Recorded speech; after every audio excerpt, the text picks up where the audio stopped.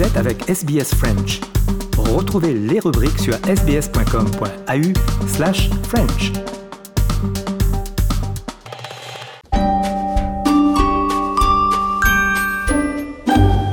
Bonjour et bienvenue dans notre nouvel épisode de SBS Easy French, en partenariat avec l'Alliance française de Melbourne. Easy French, c'est votre compagnon d'apprentissage à votre rythme. N'oubliez pas de vous inscrire à notre newsletter pour recevoir la transcription de cette émission et de toutes les autres sur votre boîte mail tous les vendredis. Je m'appelle Grégory Pless et je serai votre présentateur cette semaine. Allez, on passe au journal.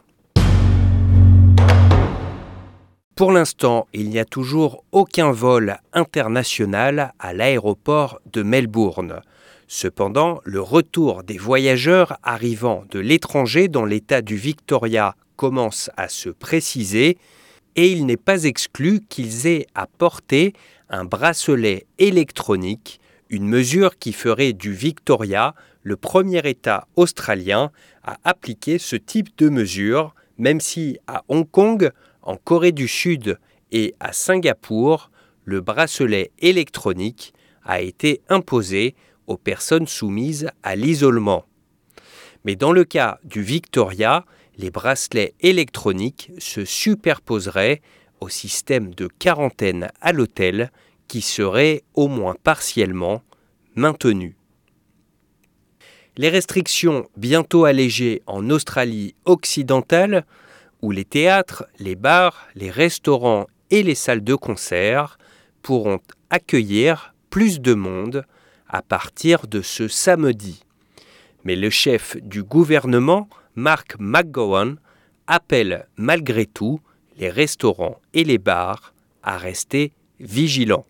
As a government, together with the Chief Health Officer, we will continue to review these arrangements to determine if COVID-safe solutions are possible in the future. The Chief Health Officer has recommended a further 2 months be considered for Phase 4 modified measures. Les Néo-Zélandais peuvent, depuis vendredi dernier, de nouveau entrer en Australie. Mais pour l'instant, uniquement pour se rendre en Nouvelle-Galles du Sud et dans le territoire du Nord.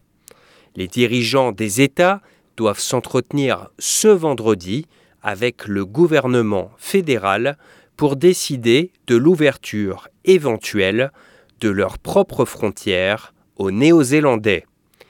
La Tasmanie pourrait ainsi être le prochain État, mais Peter Gutwein prévient qu'il maintiendra l'obligation de quarantaine. But to be clear to New Zealanders that are travelling at the moment, if you travel to Tasmania via another jurisdiction, you will be required to enter 14 days of mandatory quarantine as it stands at the moment. But we'll have more to say on Friday in terms of that. La loi JobMaker, annoncée par le gouvernement fédéral lors de la présentation de son budget, a été votée lundi soir par le Parlement australien. Destinée à relancer l'emploi, en particulier celui des jeunes, la loi JobMaker prévoit un versement de $200 par semaine aux entreprises qui ont des employés âgés de moins de 35 ans. La loi doit encore être approuvée par le Sénat où elle sera examinée le 9 novembre prochain. Et la ministre de l'Emploi, Michaela Cash, a expliqué dans le Today Show que les entreprises pourraient s'inscrire à ce dispositif à partir du mois de décembre, mais que l'aide, elle, serait appliquée rétroactivement à partir de novembre. I really do hope that Labor stand up and they back this good policy to get our young people into work as quickly as possible. A $4 billion hiring credit estimated to support around 450,000 young people. I think the Prime Minister made it clear.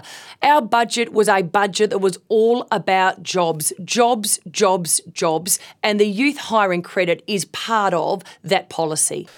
Et même si elles ne sont pas faciles à vivre, Les restrictions mises en place en Australie occidentale et dans les autres États australiens ne semblent pas affecter la popularité de leurs dirigeants.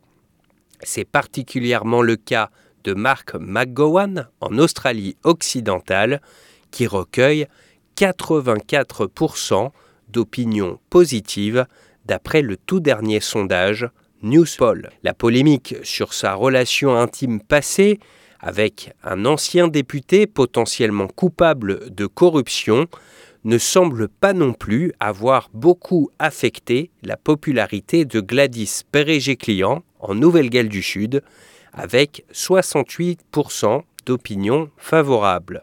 Même Daniel Andrews, dans le Victoria, reste majoritairement soutenu avec 54% d'avis favorables.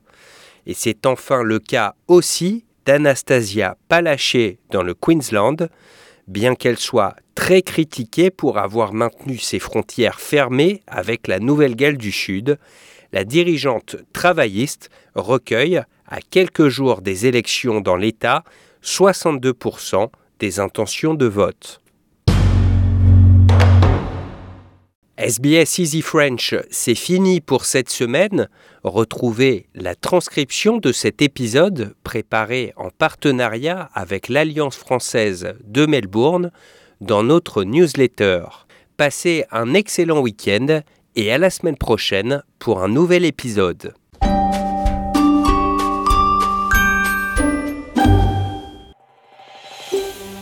Vous voulez entendre d'autres rubriques comme celle-ci? Écoutez-les sur Apple Podcasts, Google Podcasts, Spotify ou n'importe où vous obtenez vos podcasts.